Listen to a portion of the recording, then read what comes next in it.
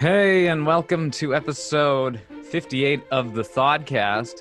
I'm your host, Philip Elke, here in northern Minnesota, joined today by two wonderful guests. My brother, Dawson, coming in from southern Minnesota, and Jody Pulaski in Georgia. Hey, how are you guys doing? In Where's Jody today? Yeah. No, I'm back in Georgia. Even though we're in the pandemic, I guess I have been traveling a little bit more for work, but during the weekdays, I'm usually at home. And today I got to kind of like snuggle on in and relax and watch this movie. So it was really like a nice day off for me. But I was just in Kansas, and then before that, I was in Illinois. But now I'm home, Georgia. Home. Georgia on my mind. Hey, Georgia Peaches. How is the weather in late October in Georgia? Is it spooky? I wish it was spooky. That's something I miss about the Minnesota. You really do get to like experience the full effect of each season. And down here, fall is just sort of wet and heavy. It's not really crisp and light and red and colors. So it's nondescript really. It's just kind of bleh. It's pretty wet and heavy where I live too. My apartment has vines on it, and in fact, it's so wet and heavy that you can hear massive chunks of vine leaves falling off in just a wet, heavy thud outside of my walls. That was a wonderful view from behind the Black Cauldron is playing in front of me on my TV, and then out my window, it's just ominously gray, and these vines are turning like reddish black and crumbling off the brick walls of my apartment. And so, Philip, you picked a good one for today's episode. As Halloween as Disney has to offer. Yeah, you could say that, especially from the canon of the Walt Disney Animation Studios films, of which this is the 25th. And it is indeed The Black Cauldron from 1985. Yes, conversation about animation today on the Thodcast. And we thought we'd save one of the spookier films made by Disney Animation for just the occasion. And what a treat, really. We've been sort of covering some films from, Dustin, as you eloquently put it to me over text recently, the dirty early 80s. I like that description. It's very dirty apt. early 80s and the satanic panic of the mid of the whole decade. Yeah, I don't know. Is there a animated film out there intended for children that has more blatantly terrifying imagery than in this Walt Disney film? Well, The Nightmare Before Christmas.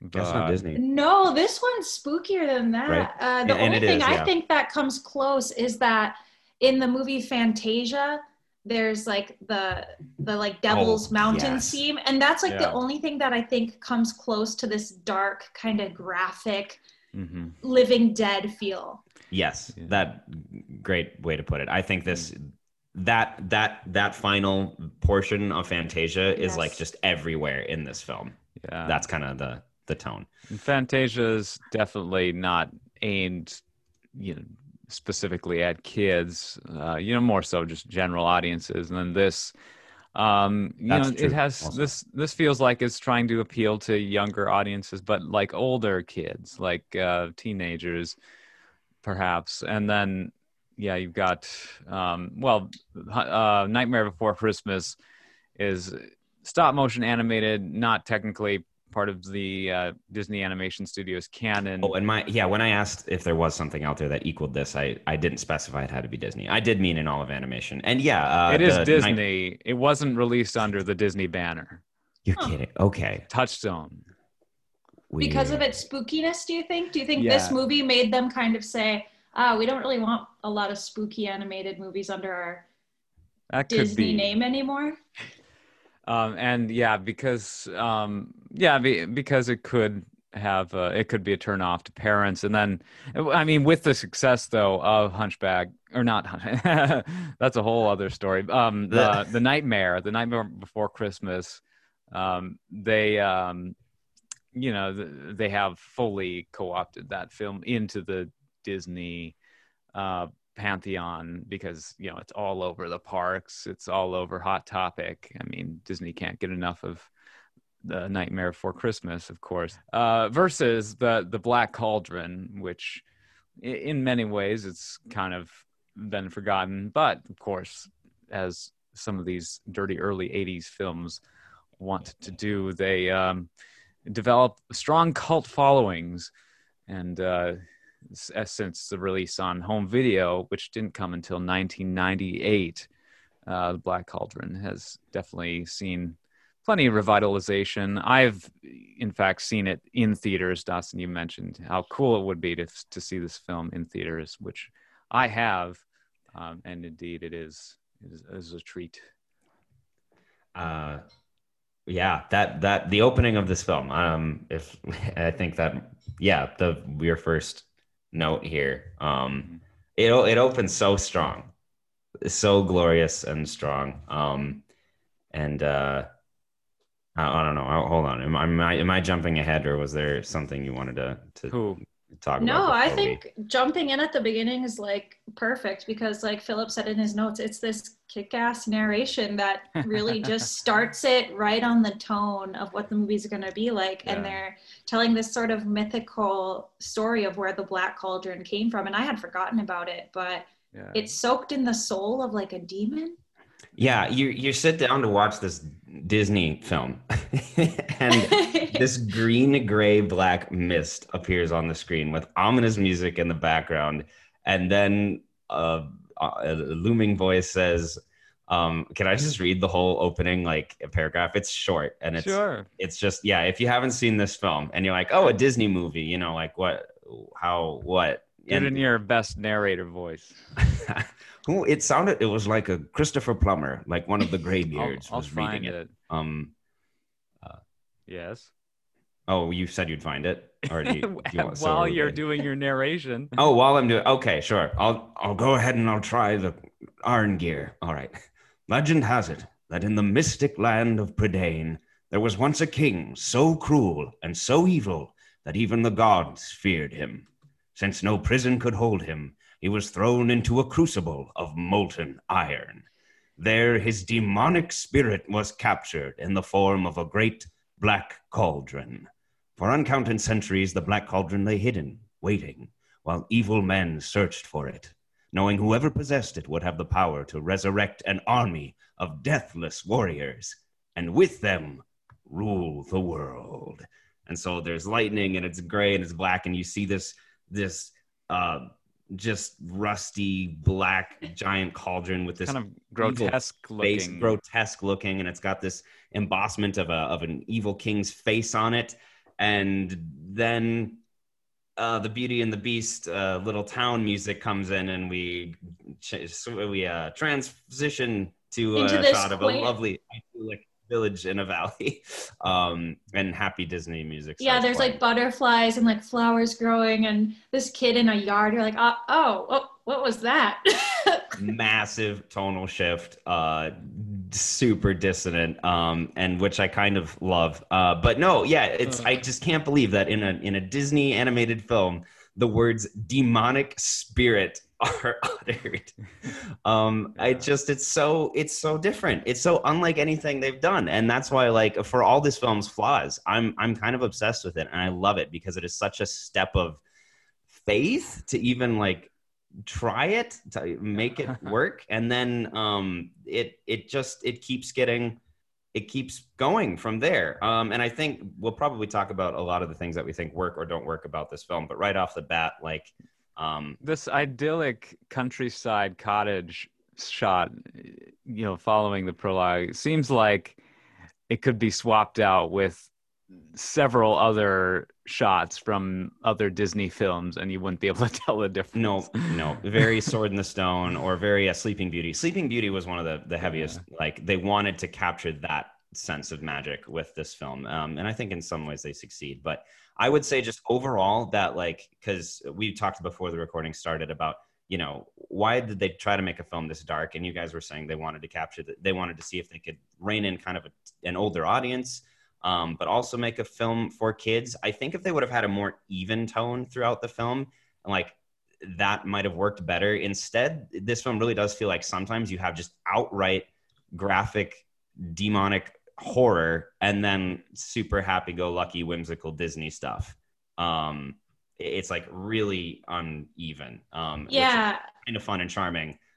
But I think you can feel that like almost right off the bat, where it's like they want to go really dark, but they like rein it in. Because in the very first scene with Taran like being like, I want to be a warrior, I want to fight, and he's like, well, if you fight in a war, you might get hurt. And in my head, I'm like, you mean killed, right? Yep. But since it's a Disney movie, oh, like you might burn your finger in the war, like.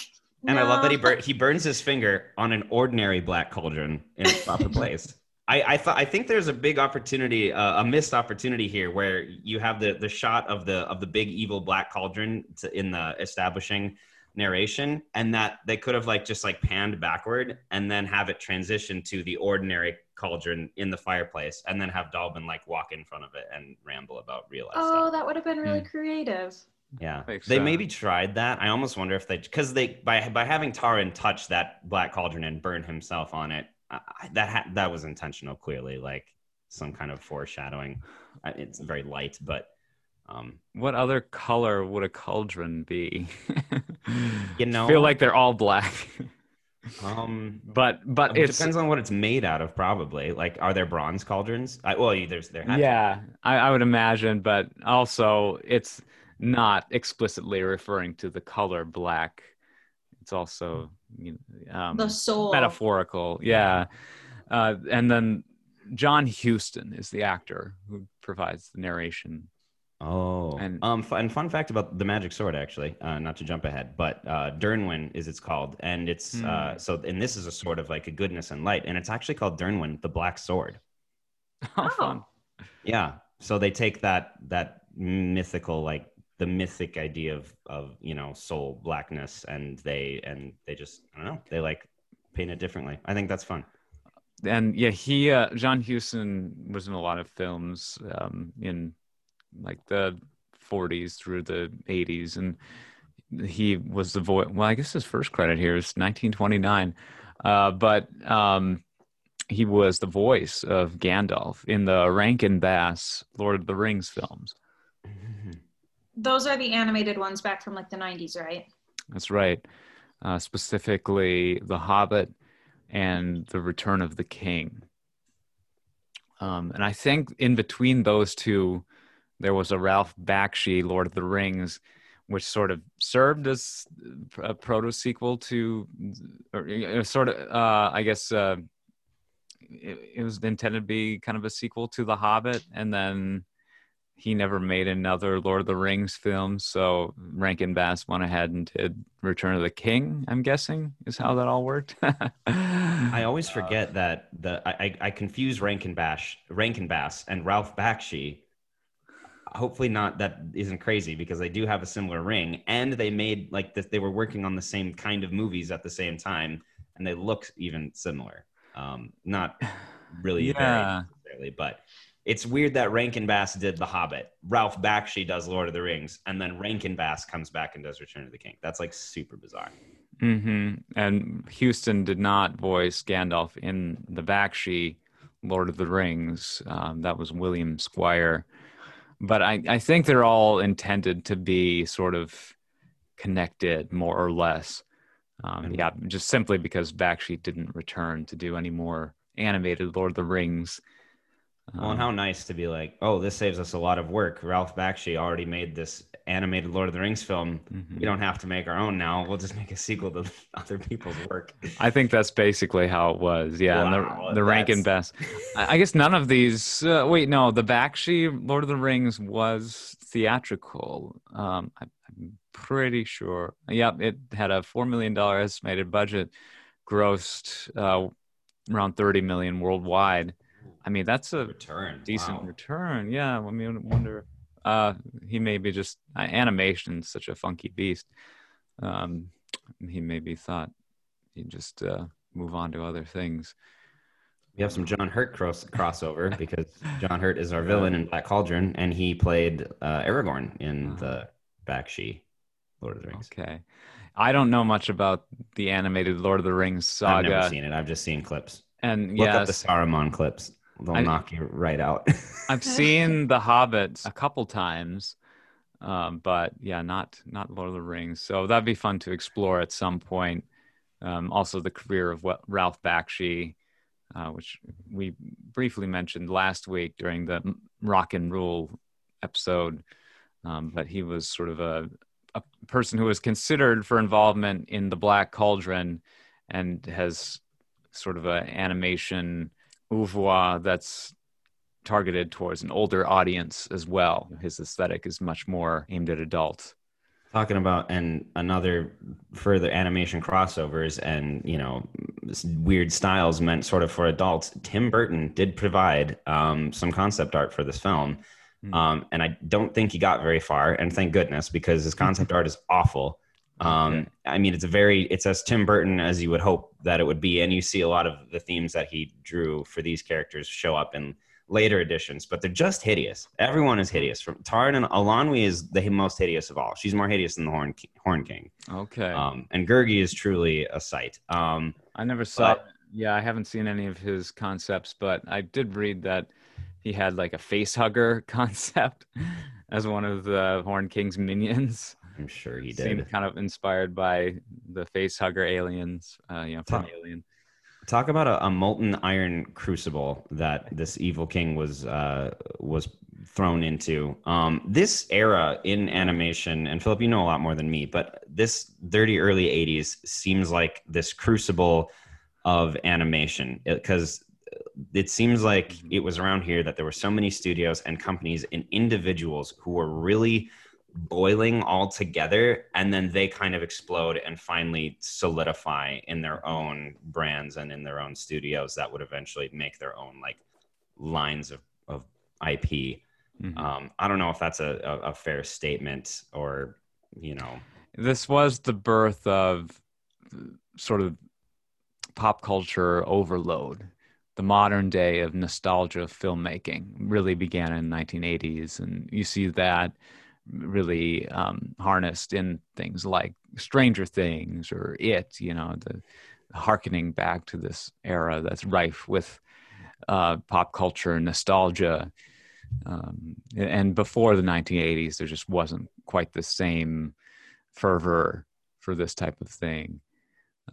But yeah, in the 80s were the introduction of just very innovative new filmmaking technologies. So that really allowed audiences to enter, mainstream audiences to enter into these worlds that, you would have had to have been a fan of tabletop gaming or fantasy novels to really wrap your head around, I think, what a lot of these artists were going for.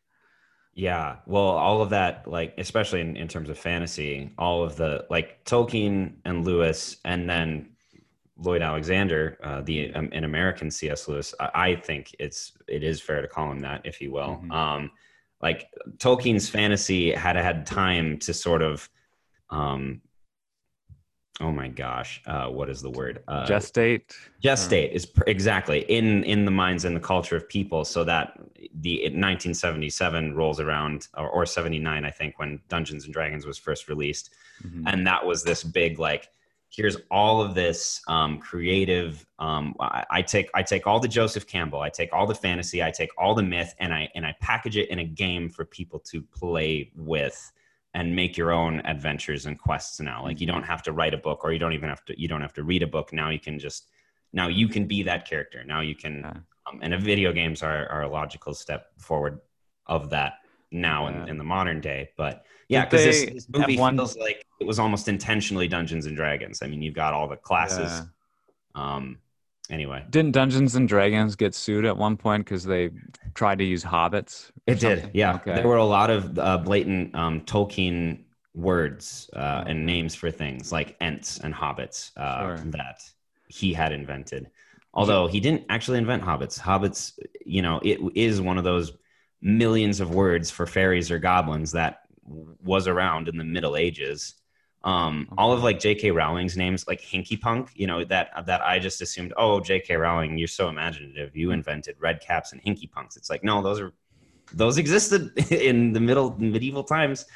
because people were wildly imaginative back then. But Jody, did you get a chance to check out Rock and Rule? All I did was listen to the podcast about it, the Thoughtcast about it, but I haven't watched it yet. Okay. Yeah. The actual movie. I don't know if that will do it. But you did, we did the podcast on Secret. Yeah, I don't know if you guys convinced me that I should watch it, though. Oh. I'm going to see it. I'm going to see it. We fell. Maybe you'll like Nelvana's follow-up to their Rock and Rule. What was their immediate follow-up? I didn't check too much. Their immediate follow-up? The film that outgrossed Black Cauldron in 1985. Care Bears. Care Bears. Okay. Yeah, they did a whole bunch of, basically early childhood animation, or very kiddie style animation to make up for the blow that was Rock and Rule. $9,000 they made for Rock and Rule. All right, do Care Bears, fine. And they're still around to this day. They really recovered after that. Did they invent Care Bears? No. They did the Ewoks cartoons, the Droids cartoons, so they continue to work on Star Wars projects. Yeah. Well, what did Disney do to recover from this one? Because this one was like a financial kind of flush for them. They had, this was 4 years after their previous feature, Fox and the Hound. And they didn't have an animated film between then? No. This was supposed to be earlier, but... Yeah, the two credited directors on this film are Richard Rich and Ted Berman, and they were credited as directors on Fox and the Hound, along with one other guy who had retired and perhaps was sort of ousted, along with some of the people, the leads on this film who I think were sort of shown the door when this film ultimately failed pretty miserably. Joe Hale was a producer on this, on the Black Cauldron. He, I don't think he really went on to do any more Disney films. So yeah, it was a major reshuffling, but you had John Musker, Ron Clements working on The Great Mouse Detective concurrently with the Black Cauldron, because they left Black Cauldron to work on Mouse Detective, right? Yes, and Mouse Detective came out just 1 year after Black Cauldron, and Black Cauldron was originally scheduled for Christmas 1984 release, but it got it would have gotten a PG-13 if released in its original form. Merry Christmas. Here's a demon and an army of the dead to haunt your Christmas dreams. Ho, ho, ho. There's some Santa Claus-y elements in this film. Anyway. It had to get pushed. And I wonder if in that time they probably did a fair amount of corrective animation, which probably blew up the budget yet again to this exorbitant $44 million figure that I'm seeing in most places, even though the film was originally budgeted for $25 million. And it's only 80 minutes long. Credits hit at an hour 16. It's the first animated film most likely to have been brought into an actual editing bay, like a live action film editing bay, and had sequences physically cut out of it. I'm sorry if everyone that all I've read is the Wikipedia, but I don't know where else to find jewels like this. But the image of Jeffrey Katzenberg saying, "Fine, I'll do it myself," and running into an editing bay and ripping and then someone having to run in and stop him and go, "No, wait." I just can't imagine being one of the artists that was like working on these scenes for like years. Like, what was it, like 2.5 million images like made up this movie, and like having your like work be like the part that they're like snip, snip, snip, nah, like so awful. It would be pretty tough.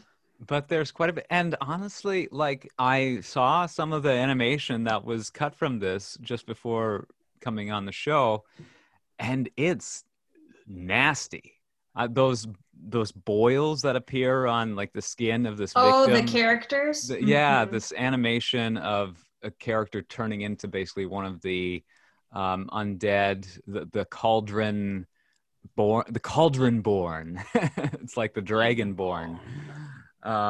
And I imagine, because in the final version of this film, the undead creatures are basically just skeletons, but I think there was a version where they were like these fermenting, rotting corpses, which would have just been pretty extreme for anyone, under the age of 12, I would say. Oh, but kids were ready for it because it was 1985. And guess what blockbuster children's film came out 1 month before The Black Cauldron? Gremlins? Return to Oz. Oh, perfect. Did that have skeletons, like skeletons? The scarecrow is scarier than any skeleton in Return to Oz. I've seen it. It's pretty weird too. That falls under the 80s grit, I think. Yeah, that I think it's kind of it seems like a sort of capstone of the dirty early 80s, where it just is. It's Grimm's fairy tale, but without they just were like, all right, it's dark, it's grim, it's disturbing, it's unsettling, it's uneasy, it's not clean or polished, and very uncanny. I think with this, you have to kind of realize that even the cutest character, which I think like Gurgi is supposed to be kind of like this fluffy-ish cute thing, but like even the cute character, the comedy character, is pretty like mangy. You know what I mean? Even the cute character is not cute. Philip, you had some notes about Gurgi. And Jody, you said you thought you did like him and you thought he was cute. I like Gurgi. I always remember liking his little voice, and I'd always say, oh, I want my munchies and crunchies. I thought he was kind of funny how he sort of was, oh, we'll be friends forever. Bye. That kind of personality. I thought it was really cute growing up, and I still like him now, but I don't necessarily think he's cute. Like, I don't want a stuffed animal of Gurgi to sleep with at night, as a kid. This movie has to cram a lot of exposition in little time, and so the characters don't get a ton of development. But on the subject of inculcating children into sequences of very scary, gory imagery, you had 1981, Raiders of the Lost Ark, which almost every 80s kid saw. That was such a massive success, and it had, very scary sequences. And then The Temple of Doom, which was 1984. Ghostbusters, also 1984. So, you had stuff like this that, wasn't necessarily being marketed purely to adults. But yeah, there's something about the image of like someone getting just totally deformed by what amounts to like burn effects that just seems particularly visceral. So horrible. So visceral, yeah. And then in an animated film like this too, where a lot of it does feel very traditional Disney, fairy tale and lighthearted. But yeah, you have some of those designs of characters that seem a little odd. I think Gurgi, he's an annoying character. He also just doesn't look great. He's like a dog thing. Your description was hilarious, and you pointed out something that I've always wondered, what is it about his face that's bothering me yet familiar, but I can't put a finger on it. He's got this mangy pedophile mustache. Yeah. He's got a pedo stash. I do find Gurgi cute. I really like his. Is that my clicking? I don't know. Oh, I'm so sorry. My heater is trying to. It's not too bad. You can't hear that clicking in the background? I can hear it, but it's if there's nothing you can do about it, it's fine.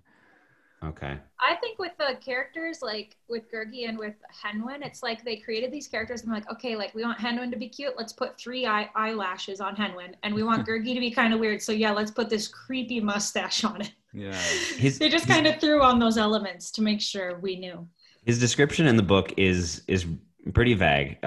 He's described as having long arms, and he's described as being dirty and smelly and having matted fur. Like he's a furry creature.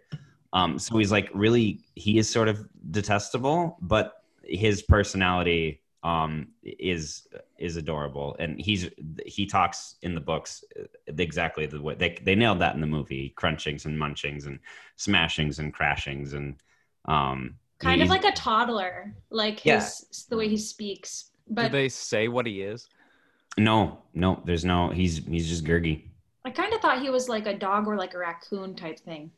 In the they obviously went in sort of a doggish direction, like a bipedal dog.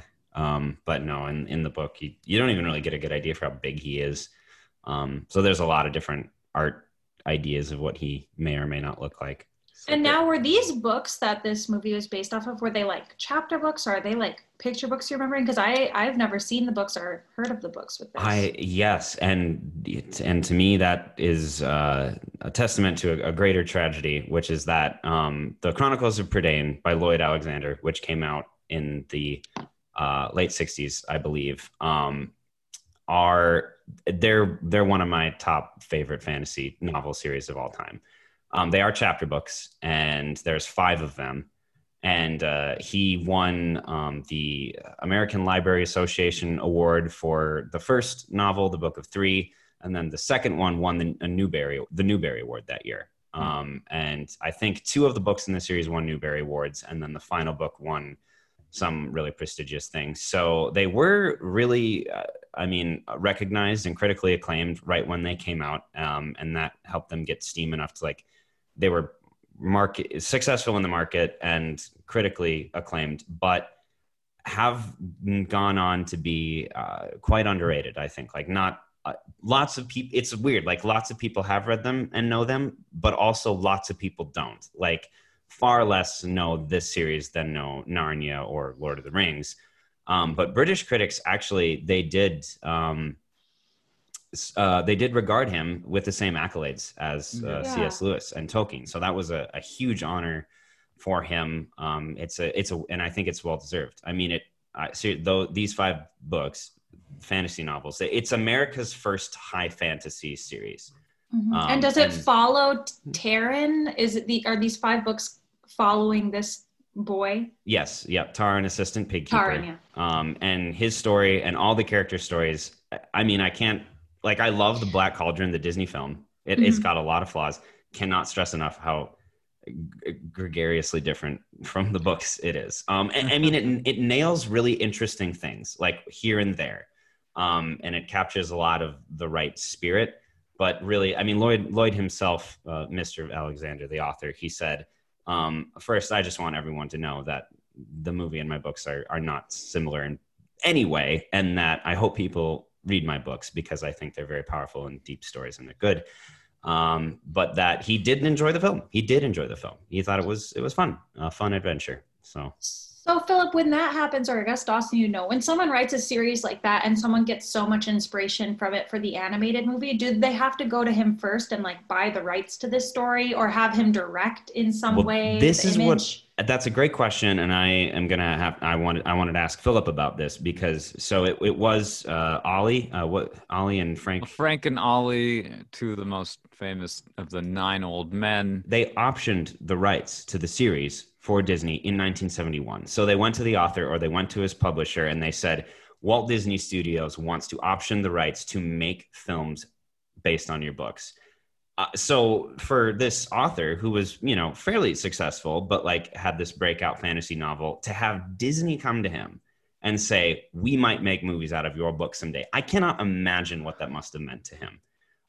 But then a decade passes. Well, they kind of start working on it during the 70s, but then it isn't until the 80s that they're all right, we're going to make this thing for sure. So my question for Philip is, if these 2 of the 9 old men, they were clearly moved by these stories. They clearly saw incredible potential and wanted to tell these stories as animated films.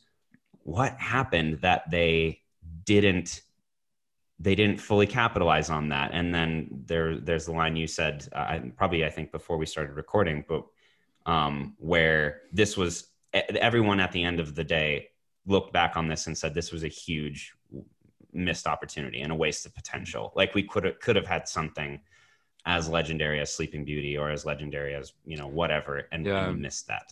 I just don't think the studio was in a very good creative space at the time. I think they're experiencing a lot of creative stagnation with the end of the tenure of nearly all of the Nine Old Men. Very few were still around in the Did Frank and Ollie early die 1980s. before this came out? No, they didn't die until like that sounds like a morbid statement. They hung in there until the 90s or 2000s in retirement. But like they retired in the 80s. They published The Illusion of Life. Frank and Ollie did. It's the quintessential textbook on Disney animation, or I would say animation period. Yeah. And that, yeah, 1981. And they really, I think, only acted on sort of a consultancy basis after that. And yeah, with these artists getting up there in age, there were a lot of people kind of working as their underlings who had come up the pipeline and basically just used their seniority as a weapon to kind of stifle the newcomers to the art form who were, you know, young and naive and very like, you know, sprightly, wanting to push the medium in new directions. And I think there was sort of a clash of cultures, yeah, between sort of the old guard who had grown up in the shadow of the Nine Old Men and sort of the new, fresh crop of alumni from Cal Arts and other art you know, schools that were designed to really cultivate talent for the animation medium. And it was just hard to put anything together that really felt fresh. And it's something like The Fox and the Hound, you know, is based on a fairly dark and sort of morbid source material, and it lost a lot of its substantive, you know, dramatic teeth during that conception process. And you know, the end product was fairly neutered to appeal to younger audiences, and that turned off people like Don Bluth and those of his associates who left the studio to strike out on their own.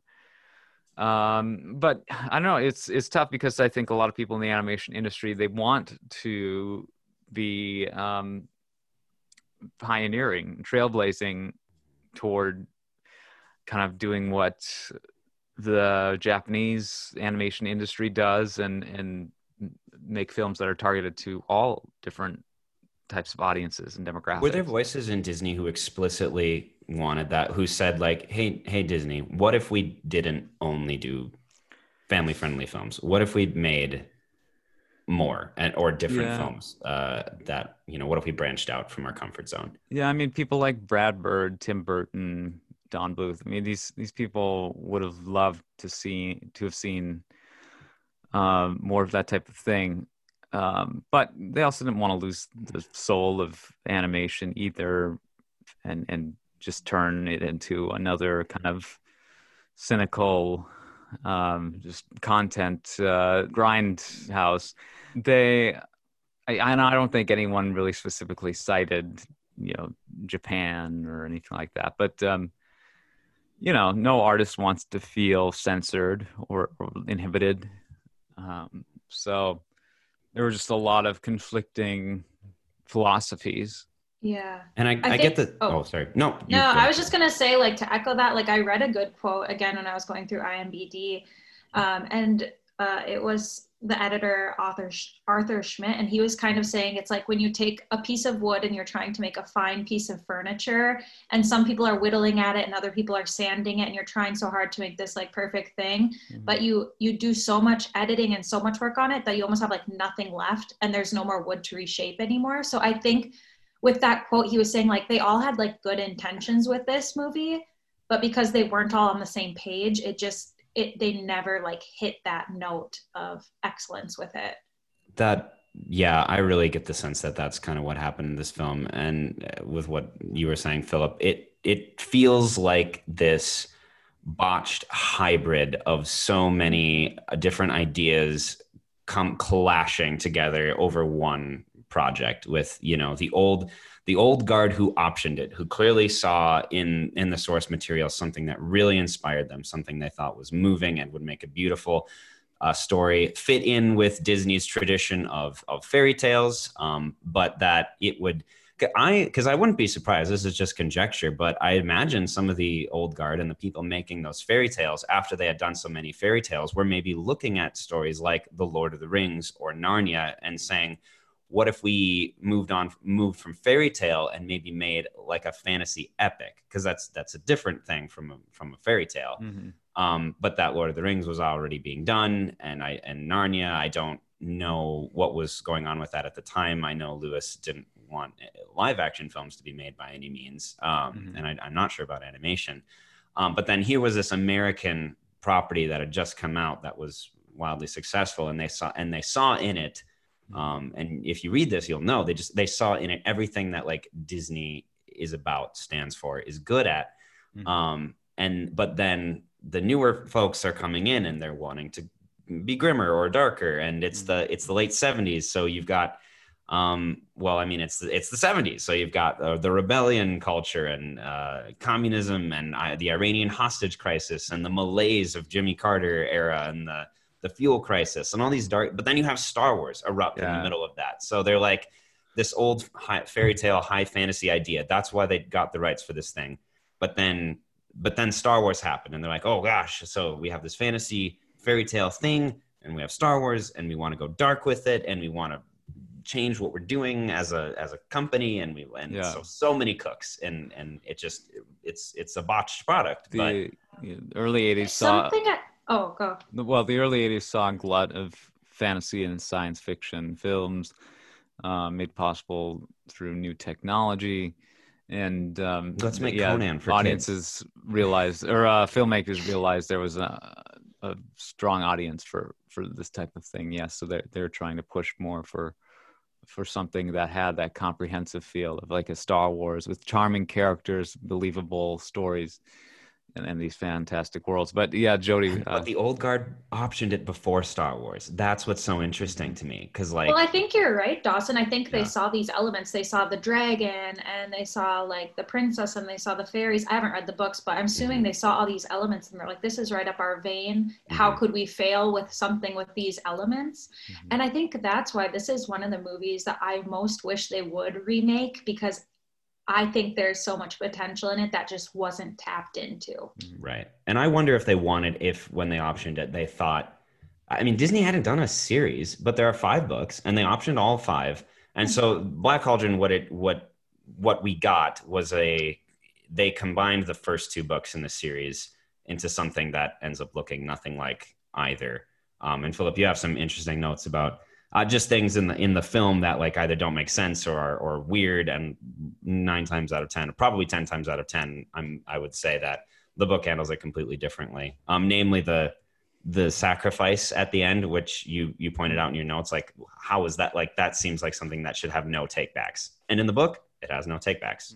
The witches do not have the power to bring the dead back to life.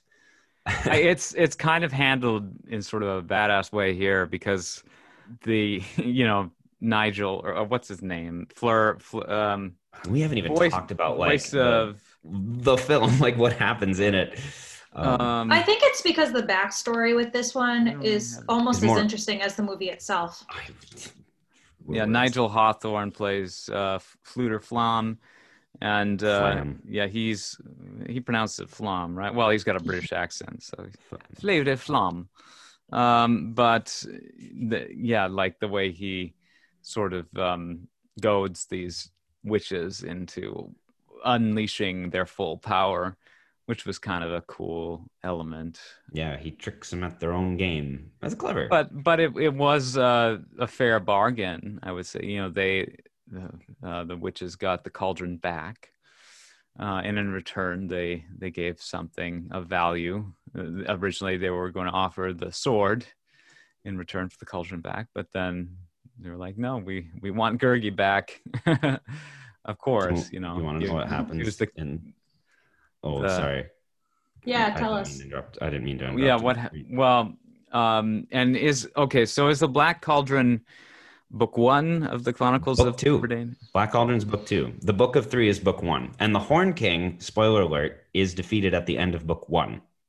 Oh. The Horn King, he's just a warlord in the service of a greater enemy, a sort of Sauron type figure, and he's not expressly an undead or demon. He's described as just as this ferocious warrior wearing a skull mask with a skull antlered mask. And he's defeated at the end of the first book, and then in the second book, because it has more of those Lord of the Ringsian high fantasy elements of like there are armies and there are kingdoms of good and evil. There's this really arrogant prince figure who comes in and he's on the forces of good.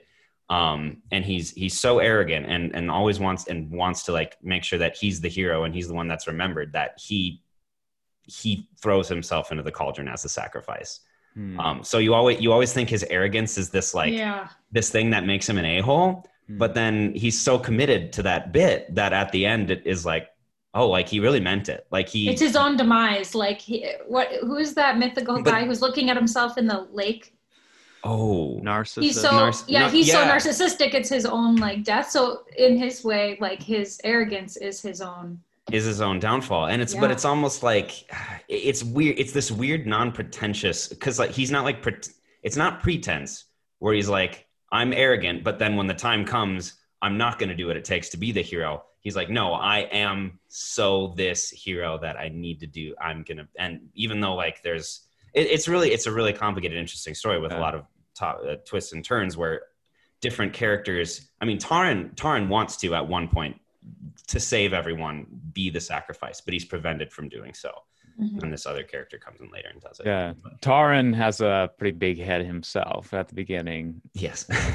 How old do you think he's supposed to be? Like, I'm picturing like an 11-year-old. Like, is that the age where little boys are like, oh, I'm gonna fight with this stick and chase the goats? Absolutely is the age. Absolutely. That kind of thing, because he's sort of, I mean, he's a slender little kid that daydreams about being a warrior or whatever, but when the time comes, obviously it's a little different. But I was wondering what age you guys put him at. So 11? He's a completely relatable character. They may be like overdo, they like go heavy on making sure you know who he is. Like, I want to be a warrior, but I'm, and we're warned in the first 5 minutes that you think you want to be this brave warrior, but when push comes to shove, it's not going to be what you think it will be. It's going to suck. He's he's probably I would say like 13, especially because there's the romantic element that it's like, it's not quite like kids having a crush on each other. It's more like very, very young adults falling for each other. Maybe. I don't know. I think she's great. I love her. Ellen. I think she's just beautiful. And I know that they didn't put any songs in this one, but I was saying to Ryan as we were watching it, I was like, I wish they gave her just like a little song to sing or something to make her more of a quote unquote Disney princess, because then maybe more people would reference her now, because she's not considered a Disney princess in the Disney princess world today. Like, no one even thinks of her, but she's really great.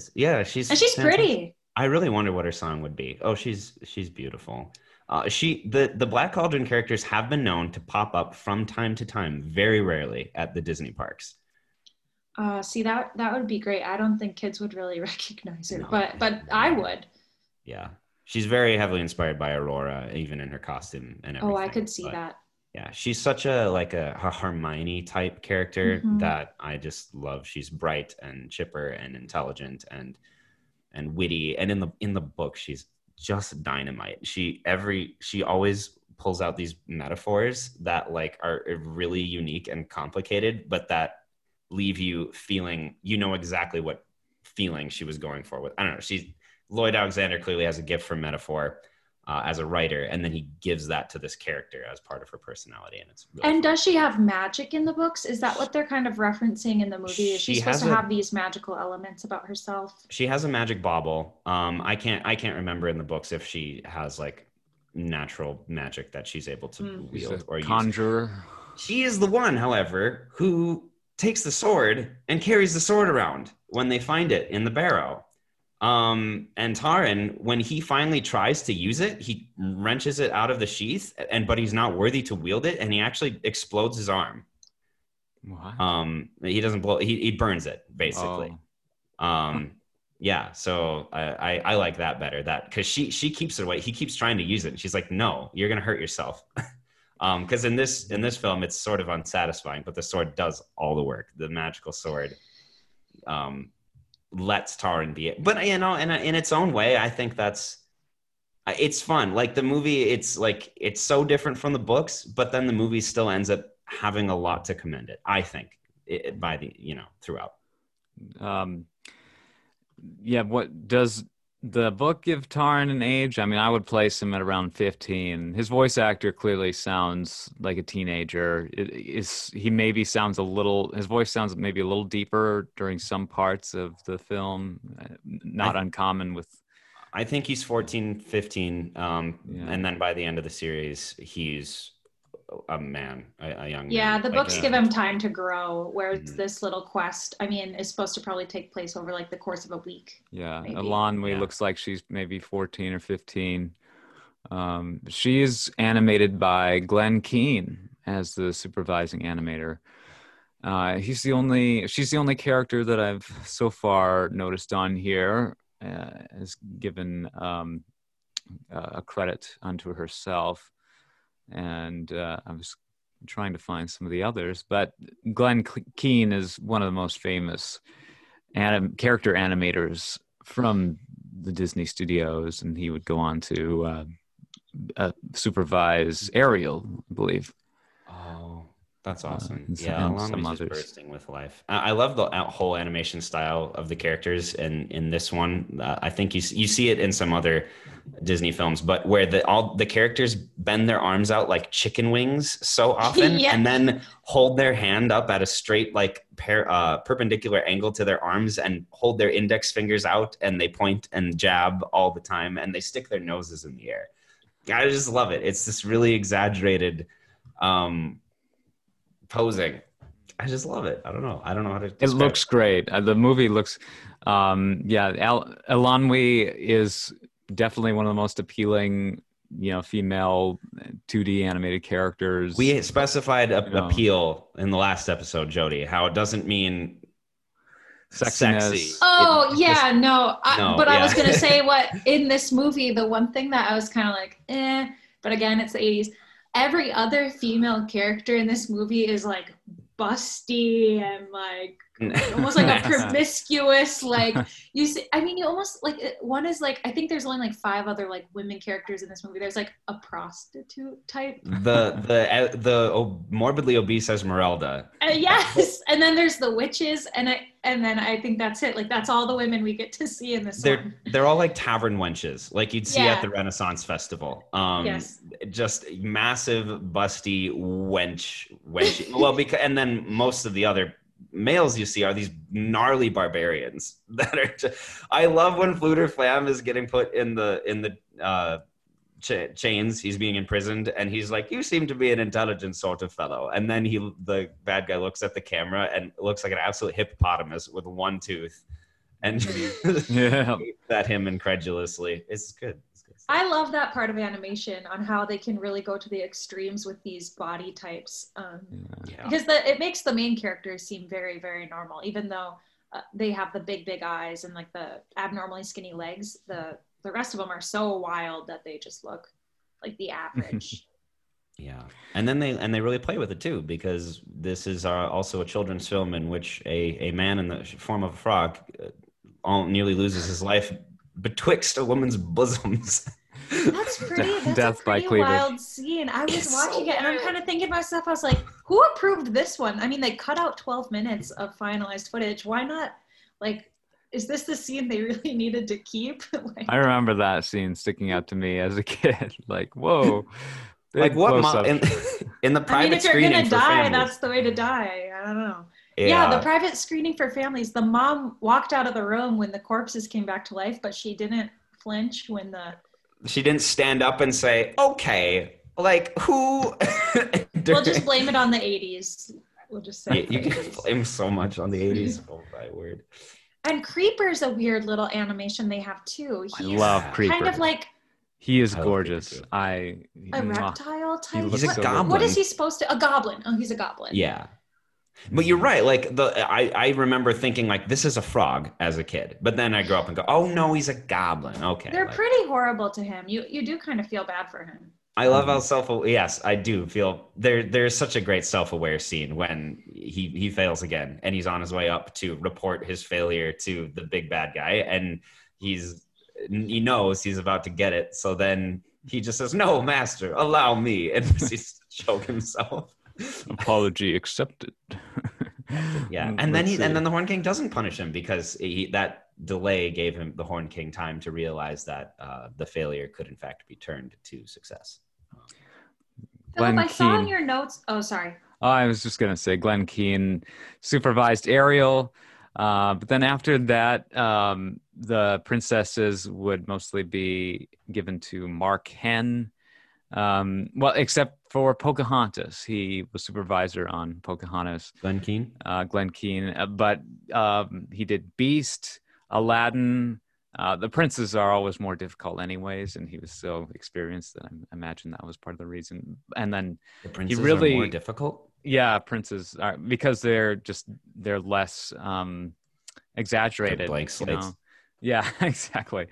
And then he got to flex his muscle, so to speak, on Tarzan, where he animated the adult Tarzan, and then also John Silver. And he actually legend, Glenn. Yeah. He came out with his first feature film, if I'm not mistaken, as a director just a couple weeks ago with Over the Moon on Netflix. It's this Chinese animated film, feature film about a kid who wants to go to the moon. It looks very good. I have not seen it. Yeah, October 23rd was the release date of Over the Moon in the United States. And you can watch it now on Netflix. And Glenn Keane was involved? He was one of the co-directors. Glenn Keane and John Kars. Ken Jeong is in this. I gotta see it. Yeah. So definitely check that out. I remember seeing Glenn Keane. I don't know if you guys remember on the VHS of Tarzan, but there's like a clip of him filming his son skateboarding all around, and that's where he drew a lot of inspiration for Tarzan. And I just thought Glenn Keane seemed like the coolest guy because he's like in a skate park, like filming his son, getting ready for Tarzan. I didn't realize he was part of so many projects. I so remember watching that and thinking animation had to be the most baller thing ever. Like, these kids are flipping around on half pipes, and that's what Tarzan's gonna be like on his vines. Yeah, he developed Tangled, and his daughter did a lot of the concept art for that. Cool. Father-daughter animators. Yeah. But yeah, he got sick, so he wasn't able to finish as the director. Is he still? Oh yeah, he's still alive. You just said he did a piece. And now he's back and still very active. So interesting career. And I want to maybe comment on Richard Rich's filmography a little bit here too, because there's some interesting insights I can draw from that list of Before films. you do, Jody, you were going to say something about what Philip had in his notes. What? Oh, it would circle us way back to Creeper, but and I was going to ask about it because I don't know if I just blanked out in the movie, but you made a little note saying that Creeper was collecting corpses for the army of the undead. Was that just like a guess, or did I miss a scene where he's like out there looking for bodies? So I just saw that in the notes and I was like, did I miss something with this? Yeah, there's a moment character? where you see Creeper welcoming a horse cart that has a covering on it. It's right before we're introduced to Fluter. Is that his name? Yeah. Fluter Flum. Fun note about that. When writing the series, there were some, whether it was the publisher or whatever, who wanted him to consider altering the names, but Lloyd Alexander refused. He was committed to writing the Welsh names exactly. He didn't want. Yeah, I was going to say, he didn't want to dumb down the Welsh names for an American audience because he just wanted to maintain their integrity and thought that it also set a tone and captured that sense of mystical otherness But from this other time and other world. So, Alexander is American, you said? yeah, I think he's English heritage, and then in World War II, he was in a spy unit in Wales, and that's when he fell in love with the land, and then later studied its history, and then remembered when he had been there, and so he's a big fan of Wales. Oh, no, you go. No, I was gonna say all these like amazing writers, they were like involved in the war somehow or whatever. Did you just say he was in a bunker or what was he in Wales? So his World War II story is pretty interesting. He got tossed around to a couple different units, and then finally he really fit in a linguistics unit because I think he learned French and German like just while he was in training, basically. So originally he was going to be parachuted behind the scenes in France to help with the French resistance. But then the Normandy landing happened before that happened. So he didn't end up doing that. And they instead stationed him in Wales. And so I think he was working, I don't know exactly what, but it was clandestine and it was linguistics based. And he met like some of the Cherokee, like code, I think some of the code talker people stuff. I don't know, probably a lot of just like message decoding and stuff like that. And, but yeah, so he didn't see like he never saw active combat, I don't think. Mm-hmm.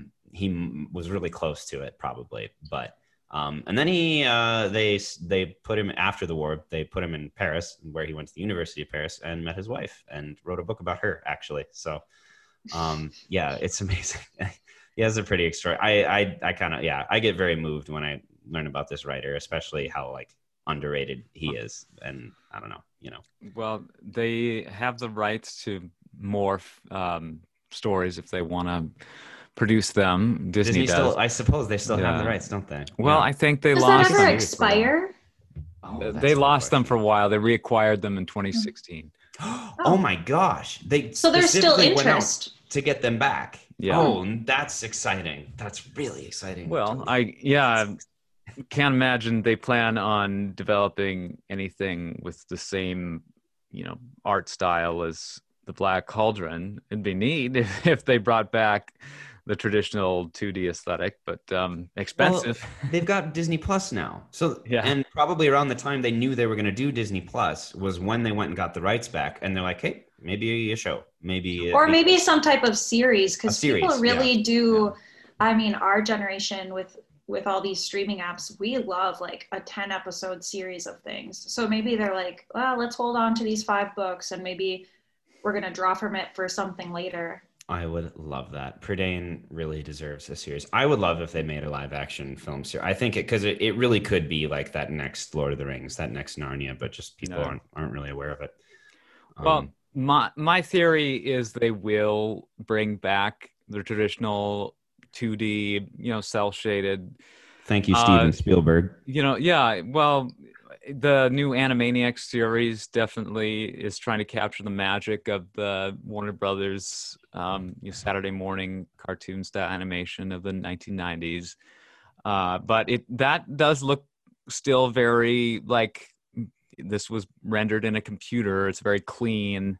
It was drawn by hand, certainly, but to me, it didn't look like it had quite the same feel as like the analog days. I mean, it's still better than nothing. I mean, would you guys rather see a 2D or a 3D animated Black Cauldron series? 2D. Live action. It wasn't an option. I meant live action. Okay. Are you talking about like Elsa and Anna, like 3D style? Yeah. Or live action or 2D? I'd pick live action. But if I had to pick between the two animated, I would pick 2D animation, that classic look. Yeah, it would be fun if they kind of went back to exactly the animation style of the original film and just said, we're going to redo that, but better. Because I love that style. But actually, I agree with you. If it could be anything, I would love to see a live action series. Philip, you might know, has Disney ever taken an animated movie that they made and reanimated it without making it like a sequel? Fantasia 2000 had the Sorcerer's Apprentice sequel. Oh, yep. From the original Fantasia, it was kind of revamped with digital technology. I would love to see, sort of in the tradition of the Dark Crystal age of what's it called, the Age of Resistance. Yep. Which so far I don't think is getting a follow-up, but it was very expensive. It was difficult to make. I would love to. They should just release a final episode that says, "And then they all died." The end. Catch the sequel, the original film. But if they started doing sort of more novelty animation in the style of this very labor-intensive 2D aesthetic for Disney Plus, I have to imagine they'll at least attempt something of that order.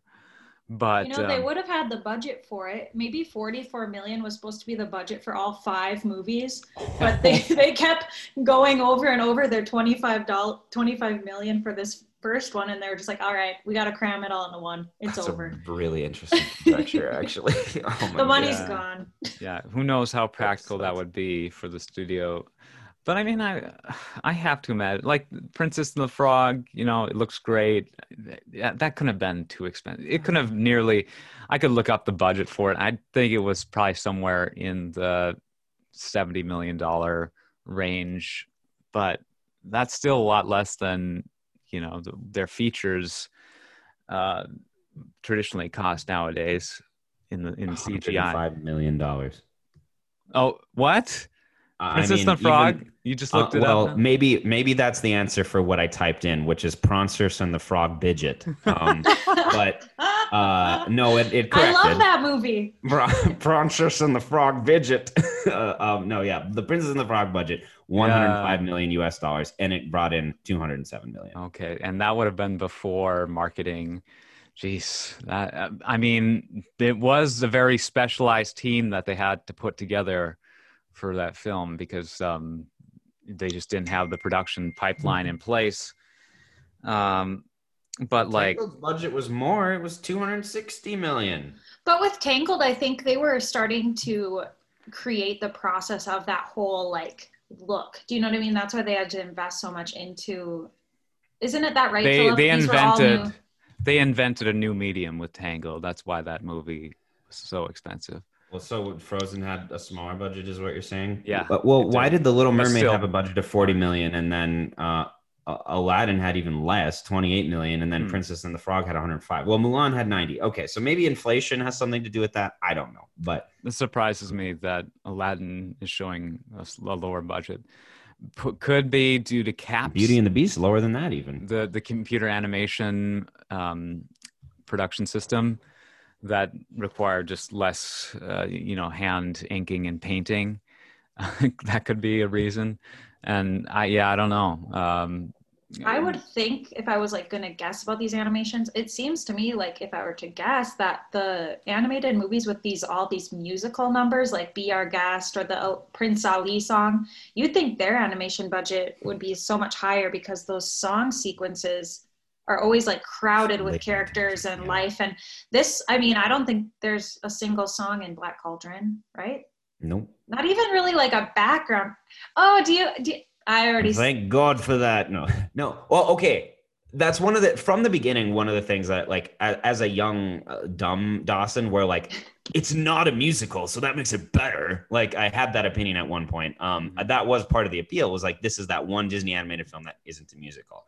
But I really love what you said about if Elanwi had a song, what would one it be? little song. I mean, very interested in what that might have been.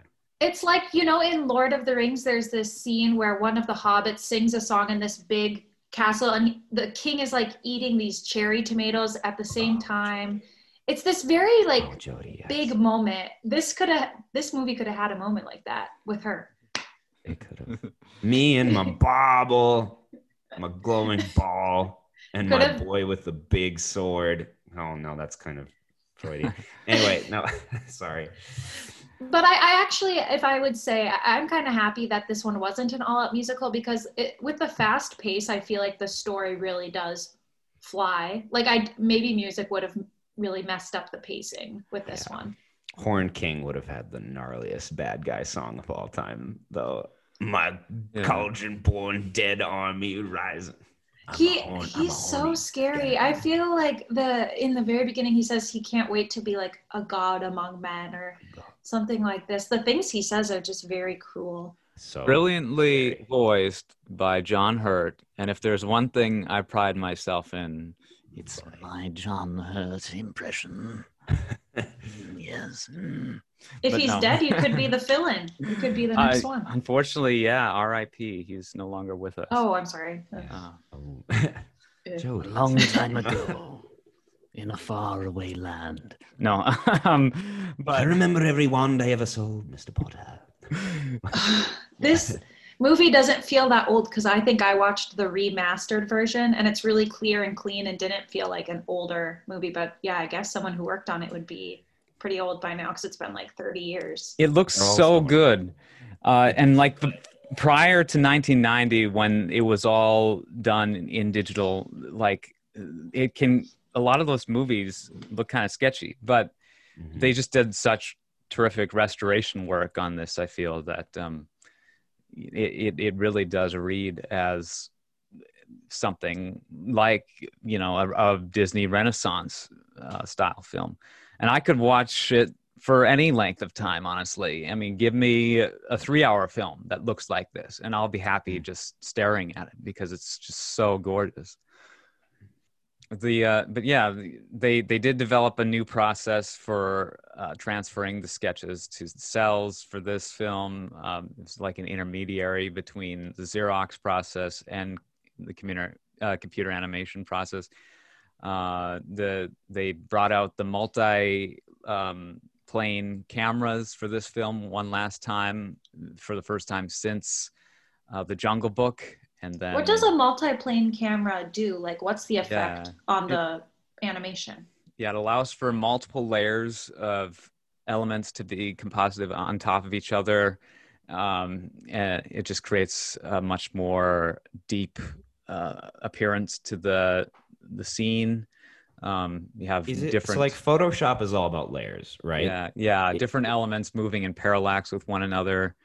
You said parallax. After Jungle Book, a lot of the films were done using like a photocopy mechanism, which gave them a rougher, more sketch-like look. And that could be cleaned up. And I think eventually they started to clean up those sketchy frames in later films. But there was a time where that was just sort of the style. Like off the top of your head, like what is? Oh, okay. 101. Yeah, I was gonna ask. Aristocats. What's the sketchiest Disney film? Aristocats probably, because I was just on a film shoot where it was all colorful and it was a girl's like birthday party, and she was like, let's put on a film that we're like watching on the TV. Like what's an aesthetic Disney film? And they picked 101 Dalmatians because of like how pink and the Victorian arts. It's very like sketchbook French colors, pastel colors, and then like also looks very, it has this really it's a very classy looking film, but very sketchy at the same time. So yeah, it's complicated. Fox and the Hound use the same photo process, but I think the lines in that film are much cleaner. That does look kind of more modern, you know, and clean, but still not quite like having those perfectly shaded cells like you find in, you know, Rescuers Down Under and afterwards. But yeah, Jody, I know you kind of have a heart out right now. I actually kind of do too. Yeah. So we got to sign off. Did we do a part 2, Black Cauldron Part 2? No, I'm gonna end it. We've done a fair amount of good expositing on this film. It's fun reminiscing. And I'm sad you had some good notes. Should we do a lightning round of your good notes?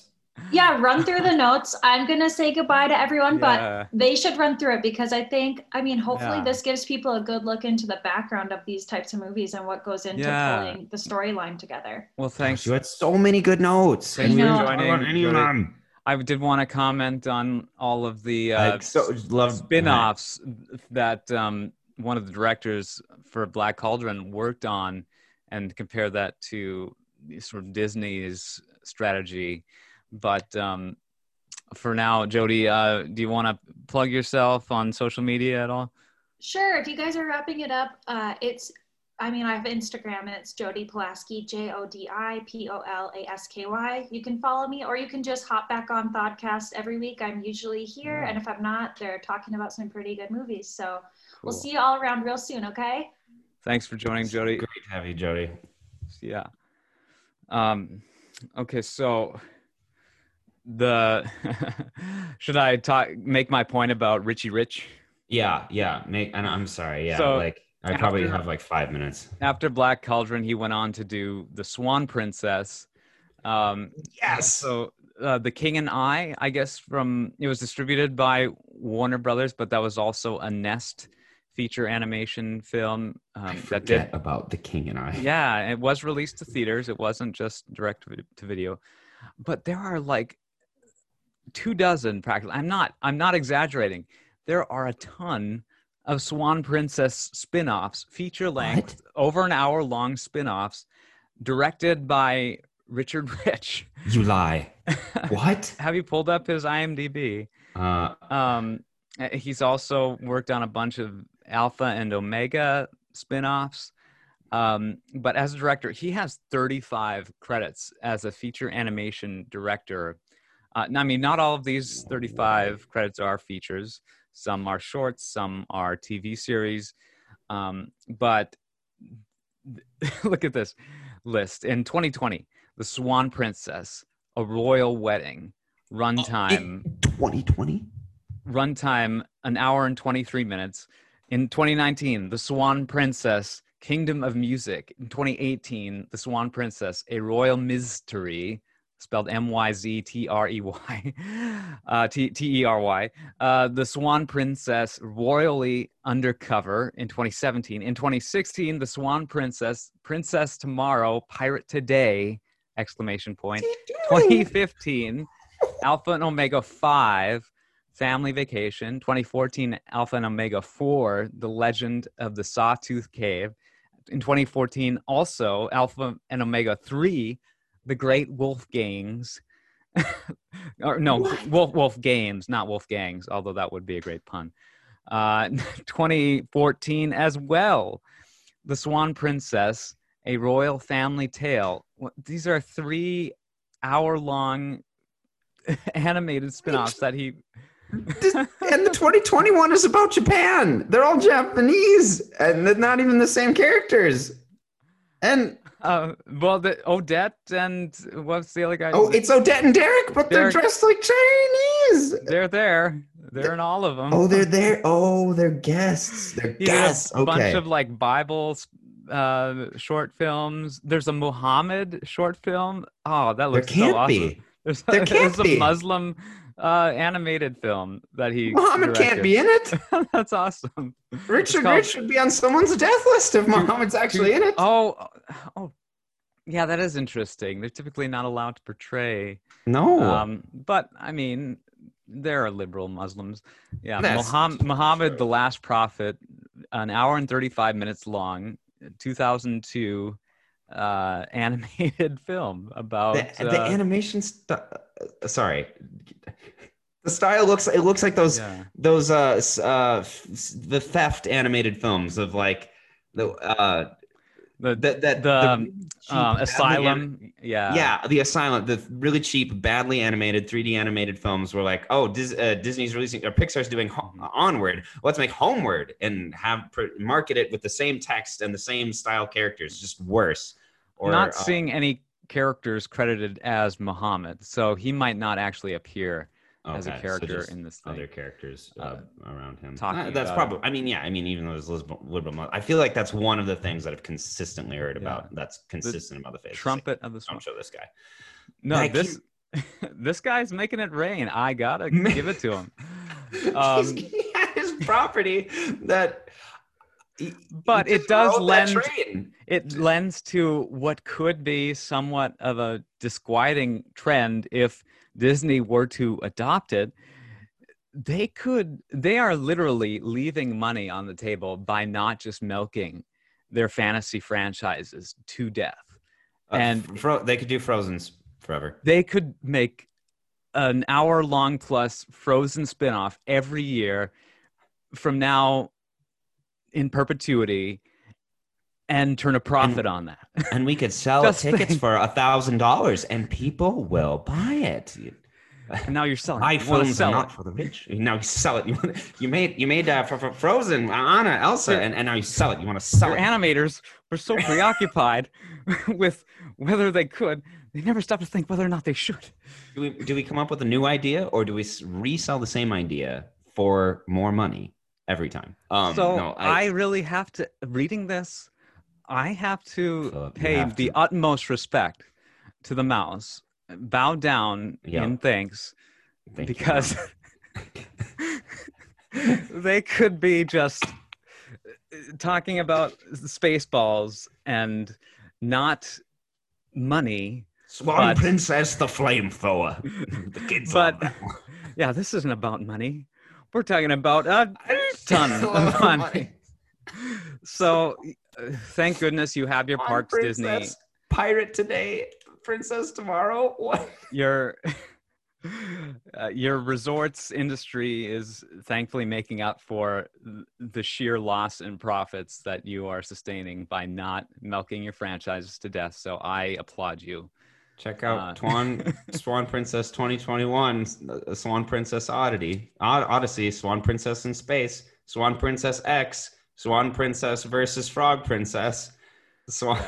Now, granted, yeah, the margins on these things might not be that much. It might And be, is he?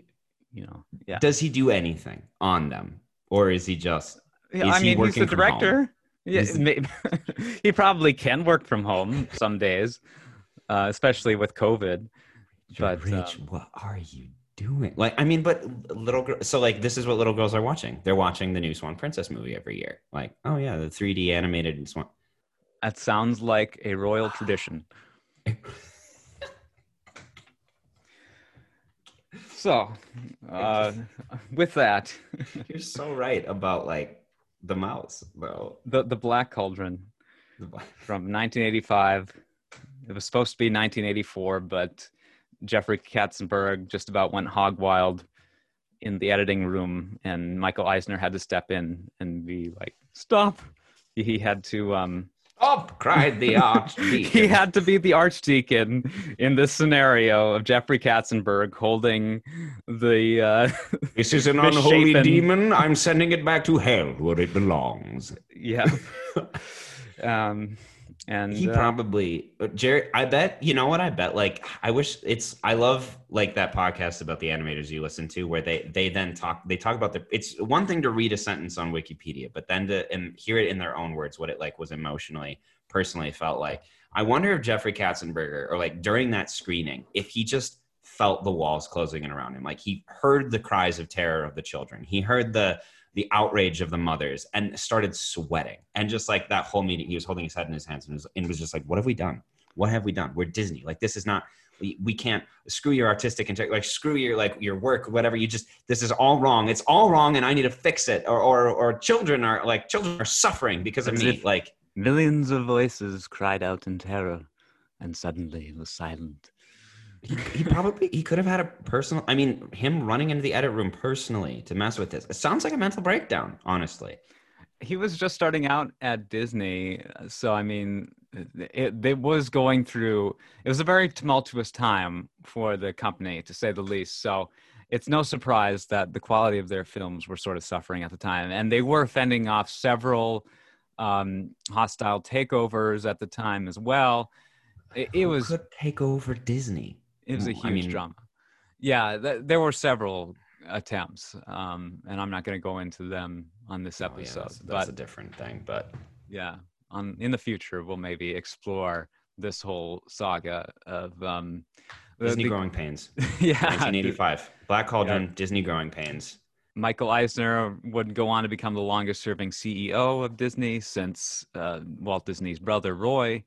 And yeah, it really turned the company around. And then they would have another Growing Pains session in a completely different era, circa 2002. Yeah, well, the ouster of Michael Eisner in a very similar fashion to which he entered. But I want to mention the score briefly. What did you think of the music? It's sort of like hiring Jerry Goldsmith to do Mulan with the hiring of Bernstein. Elmer Bernstein. Yeah, Elmer Bernstein to do the score for this. He was an absolute legend.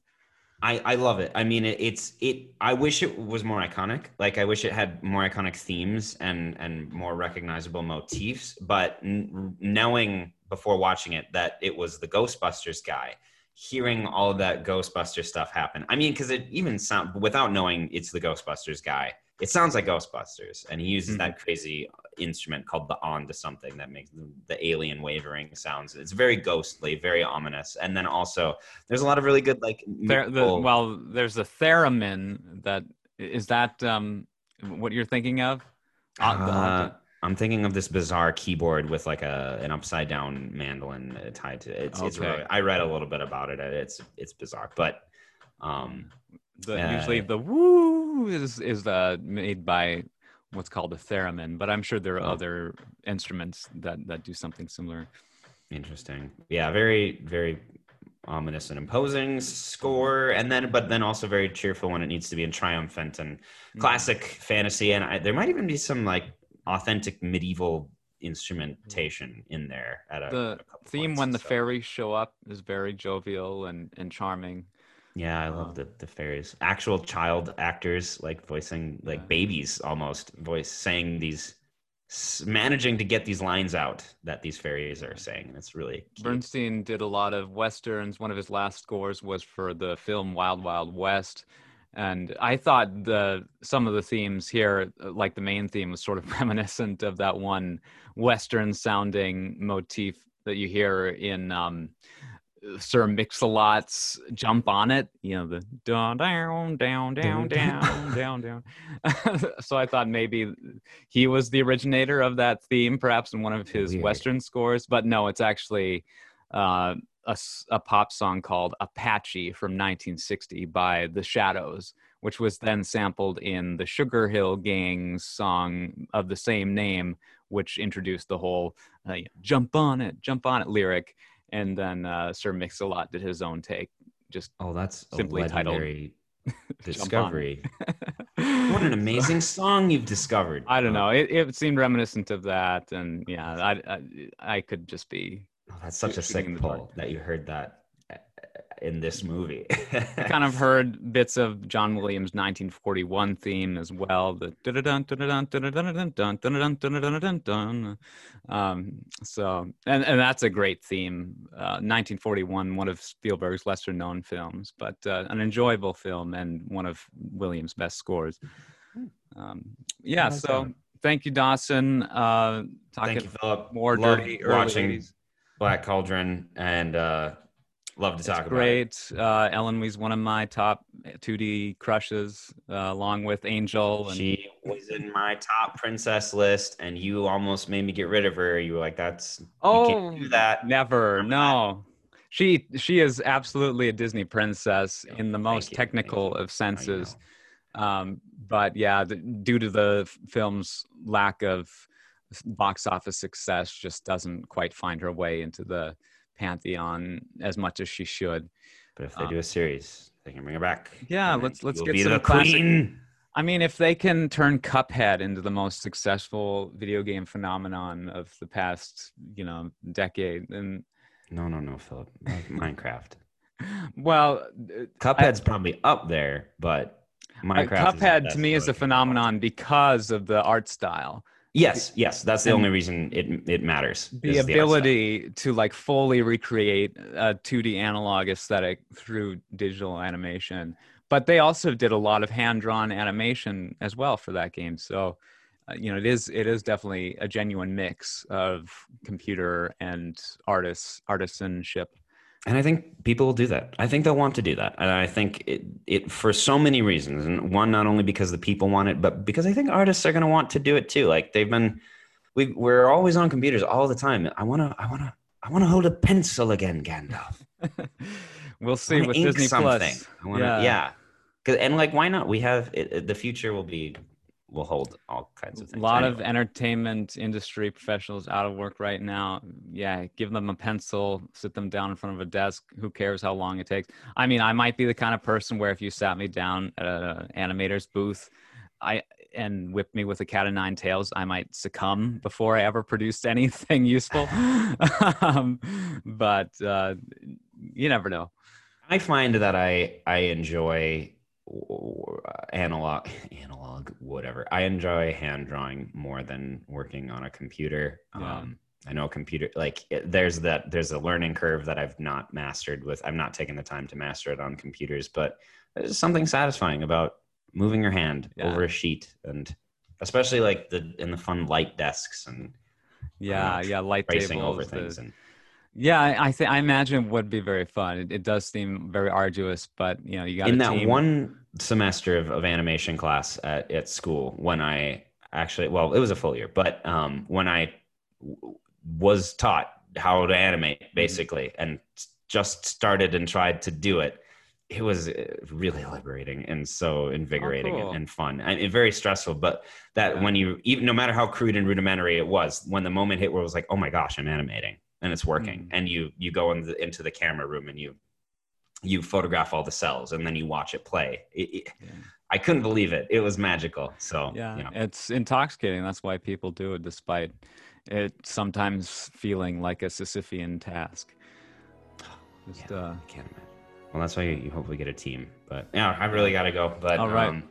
Talk to you soon. Find thank Das you. Melke on the internet. Yep. Just Google me and did your plugs. It won't be good. But yeah. Thank you all for listening to the Thodcast. Find us at thodcast.com.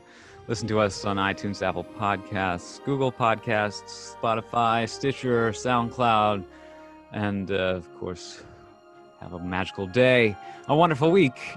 Warm hugs. And a happy Halloween.